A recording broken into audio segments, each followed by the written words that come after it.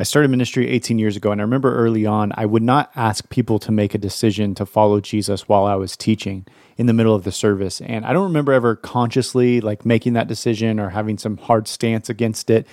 I remember later reflecting on those early years and thinking like, how come I'm not asking or inviting people to make a decision to follow Jesus? And I think it was because I had grown up in a church culture and a Christian culture where there was sometimes it could feel like emotionally manipulative, where people would like kind of get you all riled up and you'd be in a room and everyone else is doing it. And so I guess I'll just raise my hand and repeat this prayer that the pastor or the leader is asking me to pray. And I didn't want to do that. I didn't want people just to like raise their hands so that we could count numbers and then they would go on with the rest of their life. And they didn't actually ever grow in discipleship. They never learned what it means to really follow Jesus. They never counted the cost of following Jesus. They just kind of repeated a prayer in an emotional service and went on with their life. And I didn't want them to think that's what following Jesus looked like, because we see in the scriptures that following Jesus is this crazy, deep, hard call to give up your life, to die to yourself, to serve a God, and to say, I'm not God, and I'm going to give up all the things that I want to do in my own life and instead follow the ways of King Jesus. Anyway, I say all that to tell you that recently I've just been feeling convicted, mainly because I've been hearing more and more and more stories of guys who said, listen, I just came to church, some guy was teaching, he presented the gospel, I felt like God was using that to tug my heart, and I made a decision that day to follow Jesus. And ever since then, I've been growing in my discipleship journey with him. And I thought, dude, it would be terrible of me to present the gospel and then somebody to feel like the Spirit is moving in them and like, dang, that makes sense to me. I want to follow Jesus, and then never give them a conscious or a moment to actually make that conscious decision. And so over the last 2 years, I've just said every time I'm standing on a stage and somebody says, will you share with us, whether it's a marriage conference, a parenting conference, a men's conference, whatever it is, whenever I'm standing on a stage and I have the opportunity to present the gospel, I'm not going to leave out the chance to invite people to make a conscious decision to surrender their life to Jesus. And I will say, in the last couple years, I have seen dozens and dozens and dozens of men decide that they no longer want to be the God of their own life and instead want to follow the God of the Bible. And then the goal is, how do we get them plugged into local church? How do we get them plugged into a community? We have Dad Tired communities all over the country and world where they can start to learn and grow what it looks like to be a follower of Jesus. But I don't want them to miss that chance to say, you know what? This is resonating with me. God is drawing my heart to his, and I'm ready to surrender my life to him. I tell you all that because you may or may not know this, but the Dad Tired ministry is supported by a very small group of people who say they believe in the Dad Tired ministry, they believe what God is doing through this ministry, and they want to see it grow like crazy. And because of those few people who are making their generous donations, dozens and dozens and dozens of guys are surrendering their life to Jesus. And then thousands, tens of thousands of guys every year, hundreds of thousands of guys every year are hearing the gospel weekly. They're growing in their discipleship journey. So many guys are saying that their faith has radically been transformed. Their families are radically transformed because of being part of the Dad Tired community and ministry. I just had this guy send me a message on Instagram earlier this week. He said, I'm getting married on Friday. Writing my vows, I found that a lot of what I had to say came from what I've learned from Dad Tired. I can't express how much your ministry has helped shape my life and relationship with Jesus. That was a dude who was not even married. He's not even a dad.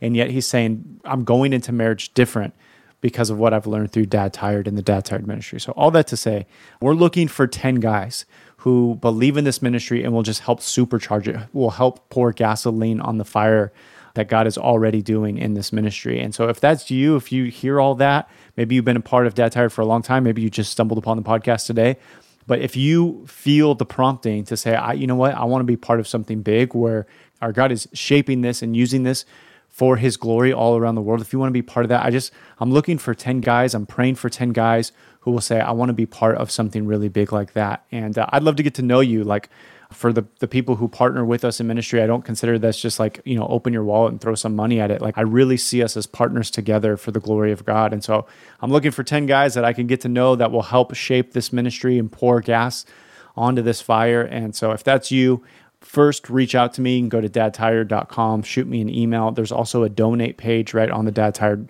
front page there that you can give to the ministry. But anyway, wanted to share that with you. I know a lot of you guys listen every week, and you may not know that we are supported by a very small group of people. And so we'd love for 10 more guys to be part of that. All right. All that said, I'm really excited for today's interview. Let's jump right in.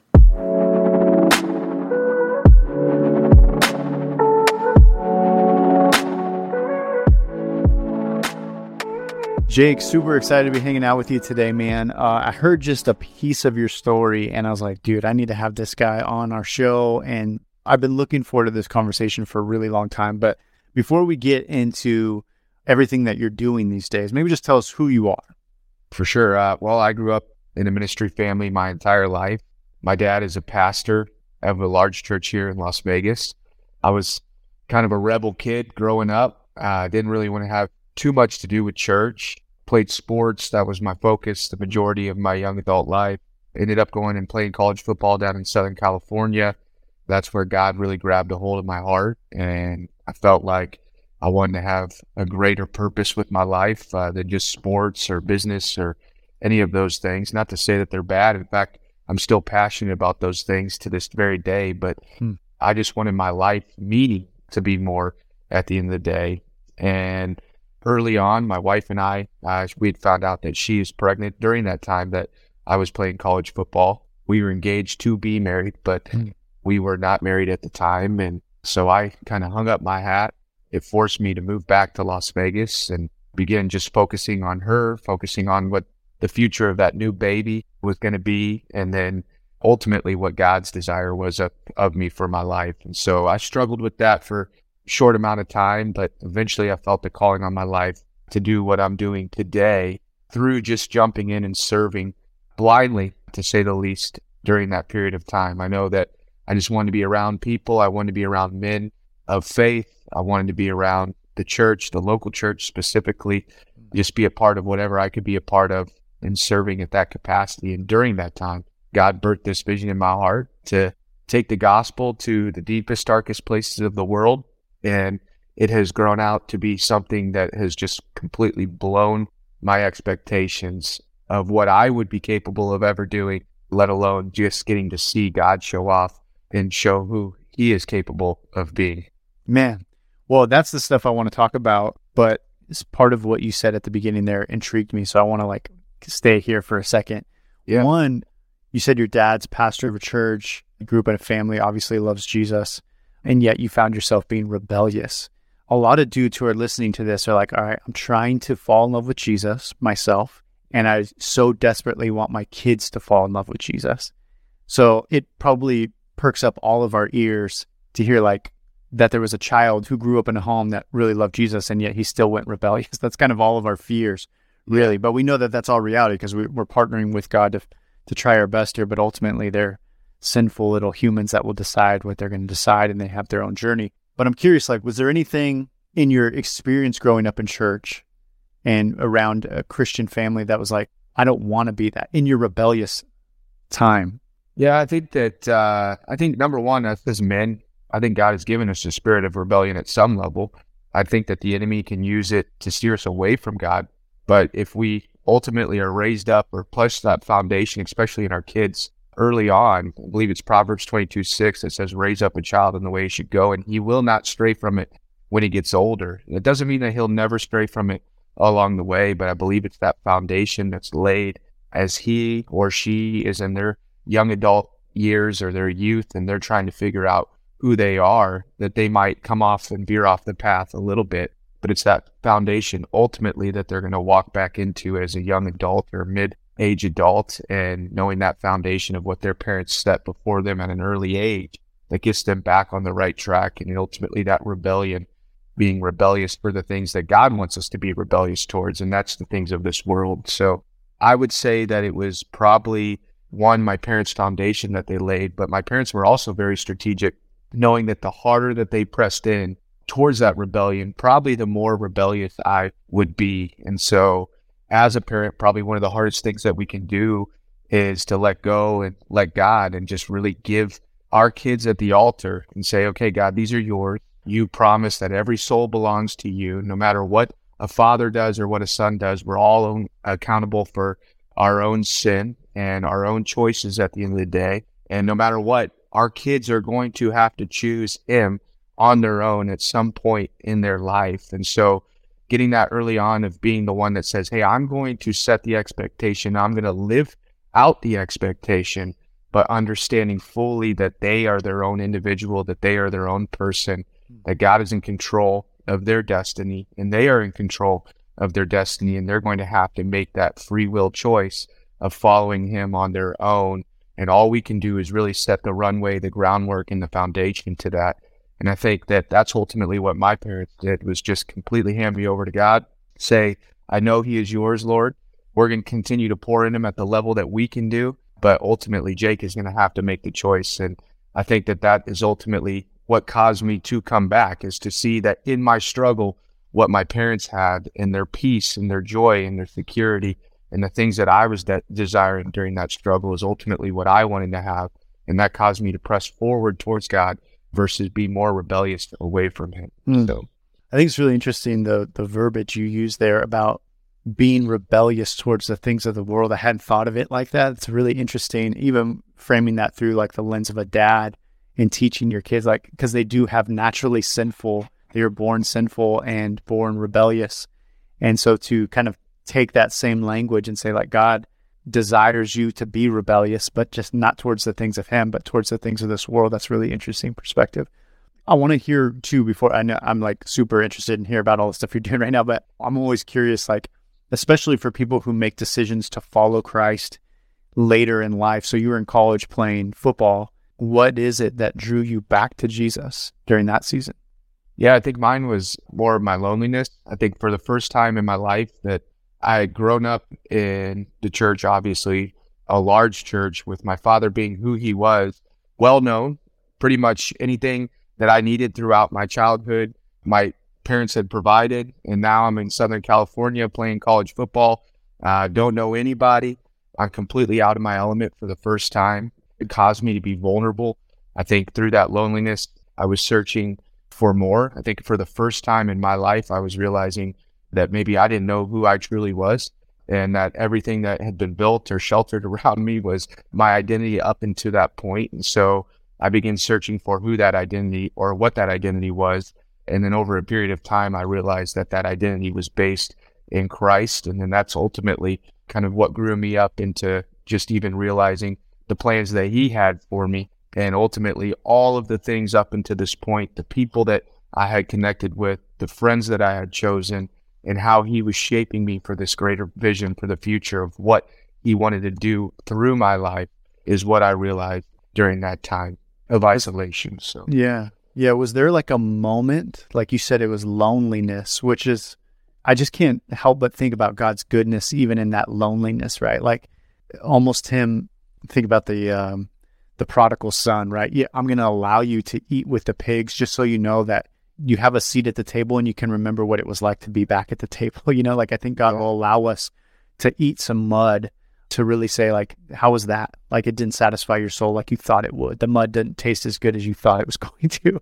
And so come back to the table. So I think it's God's goodness there. But was there a moment, like, do you have a time where you remember just, I don't know, sitting in a dorm or like being somewhere where it's like, dude, what am I doing? Like, I need to turn back here. Yeah, no, for sure. It was one of my roommates, who's actually one of my best friends to this day. He was going back home to Texas to visit family before the season kicked off. My other roommate was from Canada. He flew home to Canada to see his family before the season kicked off. And I was in this apartment all by myself. In fact, Rick Warren was getting ready to interview President Obama and Senator McCain on their faith during their presidential election. It was the first time in history that this was taking place. And I got invited to go be a part of that and see that live. And it was during that night that God really opened my eyes to what I thought was the church being so conventional and almost irrelevant to the world. God showed me how relevant he could be to the world during that moment. And that's the night that I went home. I began praying, okay, God, what is it that you want me to do with my life? I want to have that kind of impact. I want to have that kind of destiny at the end of the day. I want to be able to showcase you to the world, whether it be in a big way or a small way, whatever it is. I just want to be used like that. And it was during that time when I was completely by myself, not only am I out of my element away from home, but the only two guys that I know in California, they've all gone home to their families to see them before the season kicks off. And I'm by myself, and I'm just in this complete place of self-reflection. And honestly, I'm having a bit of an identity crisis.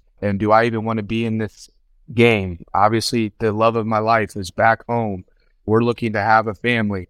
Is this my future? Is this what I want for the rest of my life? And it just began to have me self-reflect all of the different things that he had led me to up until that point, and then begin to really process what that could look like for the future and how ultimately I was going to be used in that moment. Yeah, that's interesting, man. I've been in the church world for a long time, but I don't have any seminary degrees. I'm not that smart. I don't have like any big theological degrees, but I've spent a lot of time hearing people's stories, and it just seems like God chases people down relentlessly. Like, just thinking about all the circumstances that led you back to that church and whatever the Holy Spirit was doing in your moment, or in that moment and in your heart, it's just like, I don't know, dude. It seemed like he was going to do with you what he wanted to do with you for his glory, which kind of leads to where you are now. So like right there as a college student, he's recapturing your heart, wooing you back to him. And now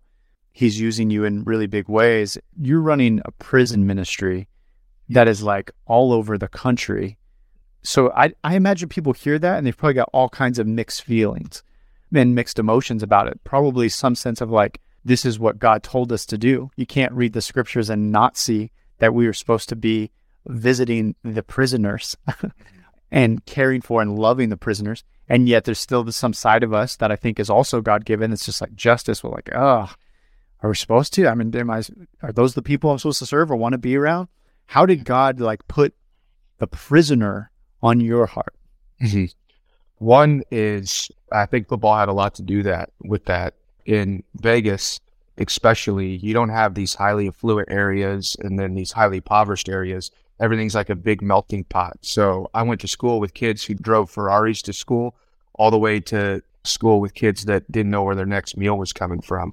And then a lot of the athletes that I was involved with were from more of those impoverished families. And so some of my closest friends were those who had a whole lot less than I did growing up. And it opened my eyes to a culture and to a population that I probably wouldn't have had any understanding of if I hadn't been as close to them as I was, and if sports wasn't our common ground. And so I became close friends with these guys. I got to be with their families. I got to see the way that they think, all of that. And then when I was playing college football, two of my closest friends were looking at facing prison time. In fact, when I had moved back to Las Vegas, one of my friends, his mom had called me. And at this point in time, I'm serving at our local church. I was responsible for setting up and tearing down a high school into a church campus every single weekend. And she had called me on a Saturday when I was there setting up, and she had told me everything that Ryan was facing, and he had a Grand Theft Auto charge and all this kind of stuff.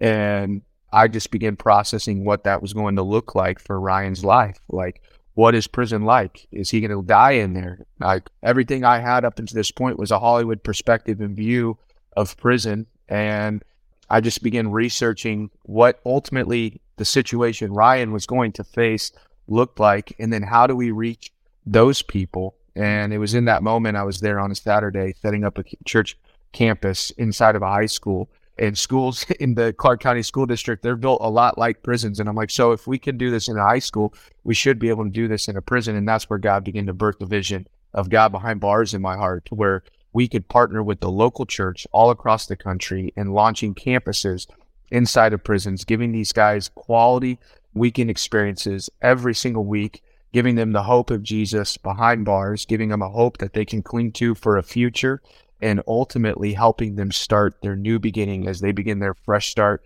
in the community one day. In fact, I think a lot of people don't understand that 94% of the entire prison population is going to be released and re-enter our society one day. Wow. And so we have this thought process of kind of like lock them up, throw away the key, but then ultimately we don't give them any hope. We don't give them any guidance. We don't give them any direction. And then they're released back into our communities. and they end up doing the exact same things that got them there in the first place, if not worse. So my entire thinking has come from really, I know this is a dad's podcast, so I might get ridiculed for this, but it's through the musical Les Mis. I don't know how many of the listeners have actually seen that musical, but Hugh Jackman, it's a very manly musical, by the way. Hugh Jackman is the main character in that musical, and there's a moment to where he goes and he stays at a clergyman's house, and him and his wife take him in. He's homeless during this time.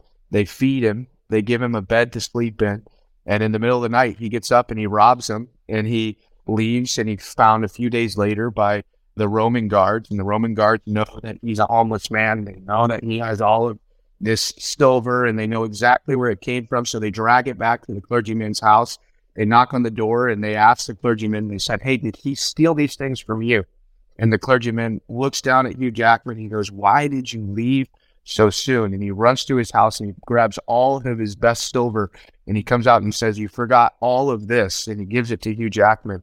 And it was that moment of undeserving grace that ultimately changes Hugh Jackman's heart and changes the trajectory of his life to be a positive contributing citizen. And he goes on to be a wealthy businessman that gives back to the community in this musical. But it was that undeserving moment of grace that changes the trajectory of his life. And we have that same lenses as we go into prisons every single week. Sure, are a lot of these guys deserving of the sentences that they have received? Yes, they are. We don't discount any of their actions or the responsibility thereof that they carry, but we do want to show the hope of Jesus. We do want to point them to the cross, and we ultimately want to give them this undeserving grace. So we go in and we set up the same technology that you would receive in the community is what we give these guys behind bars. We don't skip at all. It's over $100,000 worth of technology that we install in every single prison.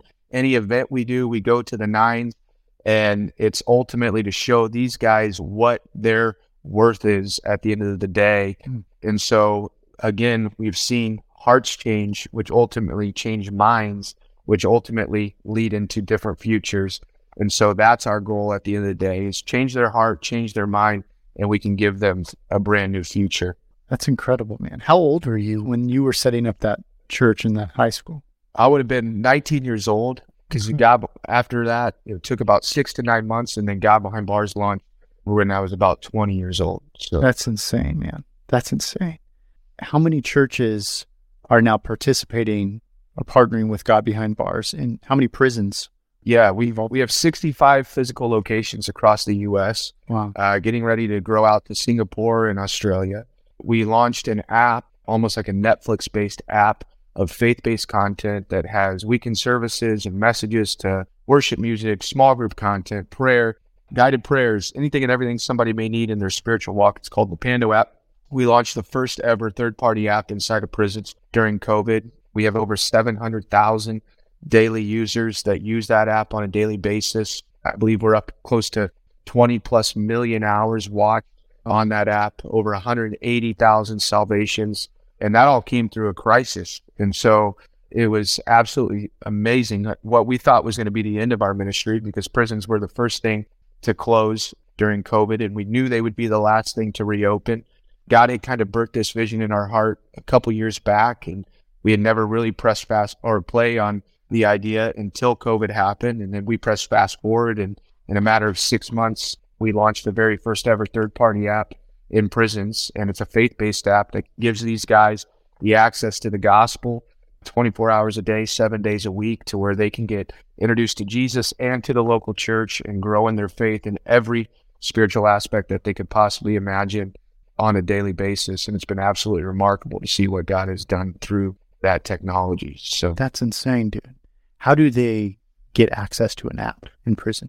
Yeah, so currently, or before COVID, there was probably about 800,000 tablets in circulation. This was a new idea that was starting to become adopted in Department of Corrections across the U.S. And then obviously COVID just opened up the eyes of a lot of the DOC officials to see the importance of technology, to see the importance of these guys having access to tablets. And so I believe in the next 2 to 5 years that every inmate in the United States will have access to a tablet. But it's a tablet similar to any sort of Android tablet that you could receive in the free world. These guys have access to it. They can do their FaceTimes on it. email back and forth with their loved ones, which is a lot safer than sending letters.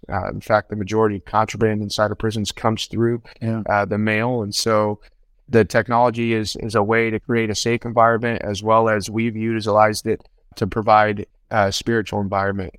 That's amazing, man. That was when you were 20. So you've been doing this a while. Yes, I believe you do the math, but 13, 14 years now. So you have any stories, man, that are just like stick out to you when you think about guys that have been touched by the gospel and are now changed? A lot, actually. But one of the craziest stories that I think that we had ever received was at Hutchins State Correctional Facility in Dallas, Texas. We're partnered with Fellowship Church, with Ed Young's church out there. And we had Ed Young come speak live inside of a prison. And one of the guys that basically runs all of the white supremacists for not just that prison or the state of Texas, but for the entire country, gave his life to Christ, which ultimately came up and told us the story afterwards that he was going to give up his patch, which he knew was ultimately going to be a death sentence for him, which in the gang world, they call what is green lighted. So there's basically, they believe, two ways out of that world, and it's either by death or by someone else, or death by your own brothers. And so he was going to be green lighted by that gang, and he knew what the consequences were going to be, but he wanted to lay his entire life down at the altar that night. And he gave his life to Christ. He has been green lighted since. No one has touched him since. He serves in that prison on a weekly basis with our faith-based ministry. The same thing in Florida. We go into a prison called Hardy Correctional Institution, which is the most dangerous prison in the state at that time. They were averaging a murder on their yard probably once every week. And we went in there. We launched a campus over a 6-7 week period of time. There was a lot of racial tension. The first night, everything was segregated by race. I come back 4 or 5 weeks later, everybody's sitting mixed in throughout the room. And then since then, we've launched a seminary in there about 4 years ago. We've had close to 150 guys go through that seminary. Our goal is that they leave there with pastoral degrees. Most of these guys are going to do life. And so they go through a 4-year seminary, they get a pastoral degree, and then we send them out in twos to other prisons across the U.S., or not across the U.S., in the state of Florida, to be inmate pastors to their peers. And so we've begun doing that. Jimmy Love, who's been a part of our ministry, he is an inmate pastor for close to 8 years now, is now running our campus for another site at Polk Correctional Institution alongside of our church partner that is in there. And he is the inmate pastor of those guys on a daily basis. And he will never walk out of prison. And he has done some things that have ultimately caused him to spend the rest of his life in prison. But God has completely transformed his heart, his mind, and renewed his purpose by ministering to those guys in that community that he will ultimately live in for the rest of his life. So it's absolutely phenomenal to see what God's doing. We get stories every day. In fact, our team comes in on a Monday, we probably have 100 to 200 letters specifically from the Pando app of people sharing their stories with us and ultimately their testimony of what God has done in their life. And so it's really remarkable just to be a part of and have a front row seat at all of it. Man, how you think, there's like, you hear these stories by missionaries in these other countries, especially countries where the gospel is, where Christians are being persecuted. So places in the Middle East and China, and you're like, you get a glimpse of like what God's doing in these places that you'll never really hear about. You don't get to read a lot of books about it and stuff or see it. I have a feeling there's probably this huge underground like movement of God that you're getting, like you just said, I get a front row seat of it. Like you get to see the gospel radically changing lives in ways that majority of us will just never hear about. That's incredible. It's incredible what God's. Can you are you allowed to baptize these guys in the prisons too? Yeah, in most of the institutions, we are allowed to baptize. And so we do that where we can. Some of the institutions don't allow the tank of water or full water submission for safety and security reasons. But yeah, in a lot of prisons, we get to do that. And that is a goal of ours. That is something that whether we can do it physically while they're there or just encourage to have done once they're out, that is a part of their spiritual pathway that we ultimately lead them towards. And since we're on a podcast about dads, I'll just say the importance and the vitality of a dad's role in their life. That I think a staggering statistic came out that 75% of the inmate population, male inmate population, it could be both, but specifically male inmate population, is there due to the absence of their father in their life. And so us as dads, understanding the role that we play, even when everything is stacked against us and it doesn't look like life's going our way, even if we don't have the support from our wife or our ex-wife, and we think it's easier just to do an arm's length distance and let her raise the kids and I'll just do my job and be the provider. I can tell you right now that the role that you play in your child's life is ultimately what sets up the trajectory of the rest of their life. And so your presence in their life is ultimately going to help shape who they are and who they become. And we see it in prisons every single day. In fact, one of the most important parts of our ministry is family reunification, and it's turning the hearts of the fathers back towards their children. Wow. And we do that by obviously focusing on dad's or mom's spiritual walk. And then we host different events throughout the year to where we bring the kids into the prison. We put on an amazing event where they have the opportunity to spend the day with mom or dad, whether it be around Christmas or another time of year. I'll speak to specifically Christmas. We set up a shopping mall to where mom and dad get to go in, shop for their kids, pick out gifts, wrap them. We put on an amazing Christmas dinner. Our team decorates. We call it washing the prison off. We decorate a room inside of the prison to be almost like a ballroom type feel, to where they don't feel like they're in a prison. They get to spend the entire evening with their dad. Santa Claus is there, inflatables, bounce houses, being able to play ball or cornhole with their dad, and they get to spend the entire evening. Dad gets to ultimately bless them with Christmas gifts and then begin a relationship with them to where he can begin having that influence in that child's life while still incarcerated. And that's all due to the importance of his role or mom's role in that child's life, and specifically dad being the spiritual leader of that home, even if he's absent, being on the phone with them on a daily basis or minimum a weekly basis, asking them how their day's been or how their week's been, getting to fully understand and hear how they feel and what they're facing and what they're going through. And they get to begin to mentor them and shape them with a godly perspective is our goal at the end of the day. And that's due to the fact that 85% of these kids are most likely to go to prison themselves. Wow. And due to the absence of their dad in their life. And so if we can ultimately raise up dad to be a strong follower of God and then to have that same influence back in their child's life, we believe that we could shift that trajectory of where that child is going to end up. And so I just say that as a dad of 5, I know what it's like to put your head down and to go to work and to be so focused on what you believe is showing them love by providing for them and missing out on a lot of the things that ultimately they are going to experience and face in their youth. And I had to learn this the hard way over the last 10 to 15 years. And I just want you to know that, like, I am now so focused on giving my family my first and then everything else my second. And that includes my ministry. That isn't God. I give God first, right? Then my family. But my ministry is second to my family. My ministry is second to my wife, to my kids. And I'm going to give them my first, and then everything that is left over of me, I will give to the ministry and ultimately to provide for them. But I just say that because it is such a vital role that we play as dads, specifically to the spiritual aspect of things. And so even if you feel uncomfortable, even if you don't know how to do it, I tell you, open up the YouVersion Bible app, the child version. That's what I do. It's fun. It's engaging. I sit with my kids every night before we go to bed, and we go through one of the stories in that YouVersion children's Bible app, and they get to play all the little games. We spend about 20, 30 minutes talking and praying. I let my kids pray before I pray, and then I close out the evening and just teaching them to seek God. And when they come to me with spiritual questions that I don't know, doing my best to answer them, and then ultimately saying, hey, it's not about what I believe or even what your mom believes.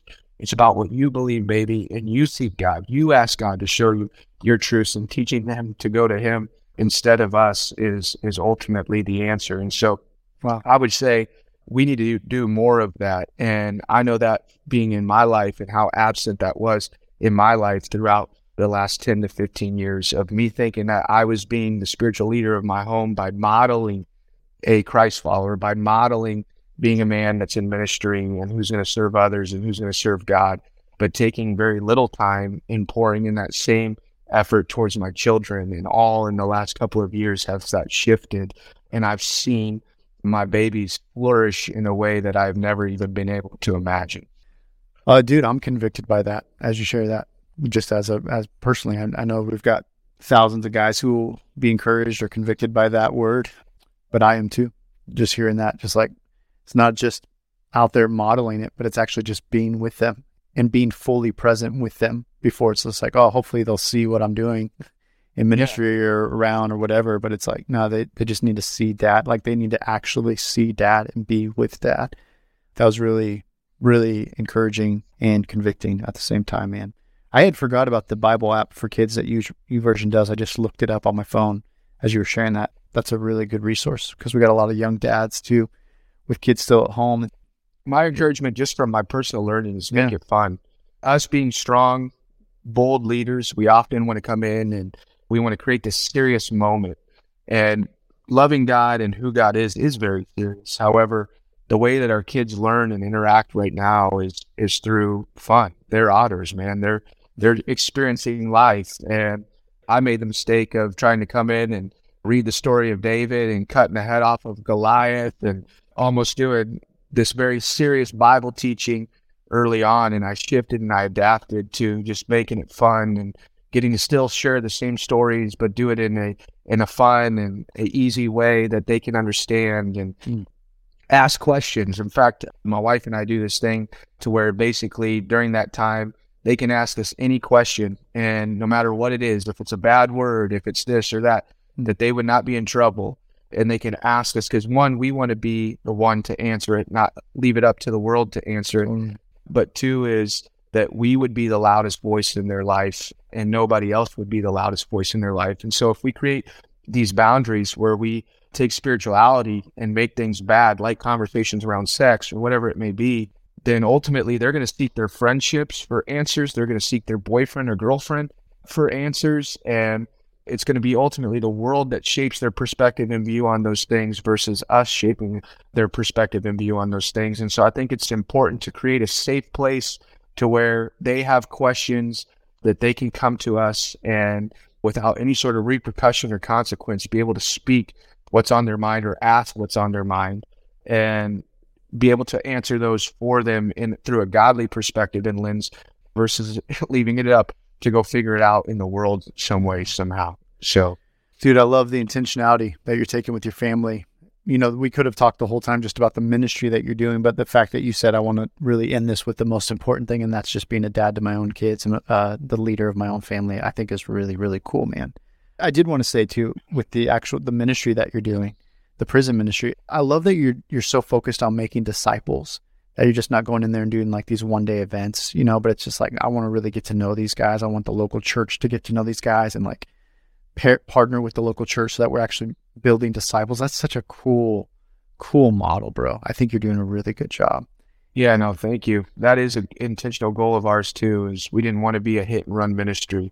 We believe revival is important, but we also believe that more than hands raised, lives transformed is the biggest importance. And so, we do take intentionality and not just being a weekend ministry, but giving these guys the opportunity to truly change who they are in their life holistically versus just point them to the cross and leave them there. So, man, if there was guys who are listening who either want to get involved at a local church that's already partnering with you guys, or if they're maybe trying to figure out a way that their church can get partnered with you guys, how would they do that? Yeah, they could go to godbehindbars.com or any of our social media handles on any social media platform is just at God Behind Bars, and you can find us there. Either DM us, or if you do go to godbehindbars.com, there's a way to get plugged in and involved. It just says it at the top across the home screen. And whether you're an individual, a church, or even a DOC official, there's a different way to sign up, and our team will get you connected with the right people. Dude, I'm really grateful to hear your story, to get pointed back closer to Jesus just through your own leadership as a dad, your own family, and then also to hear about all the crazy and amazing things God's doing through the ministry. So Really appreciate your time, bro. This was really fun. Thanks for having me. It was an honor. Thanks, man.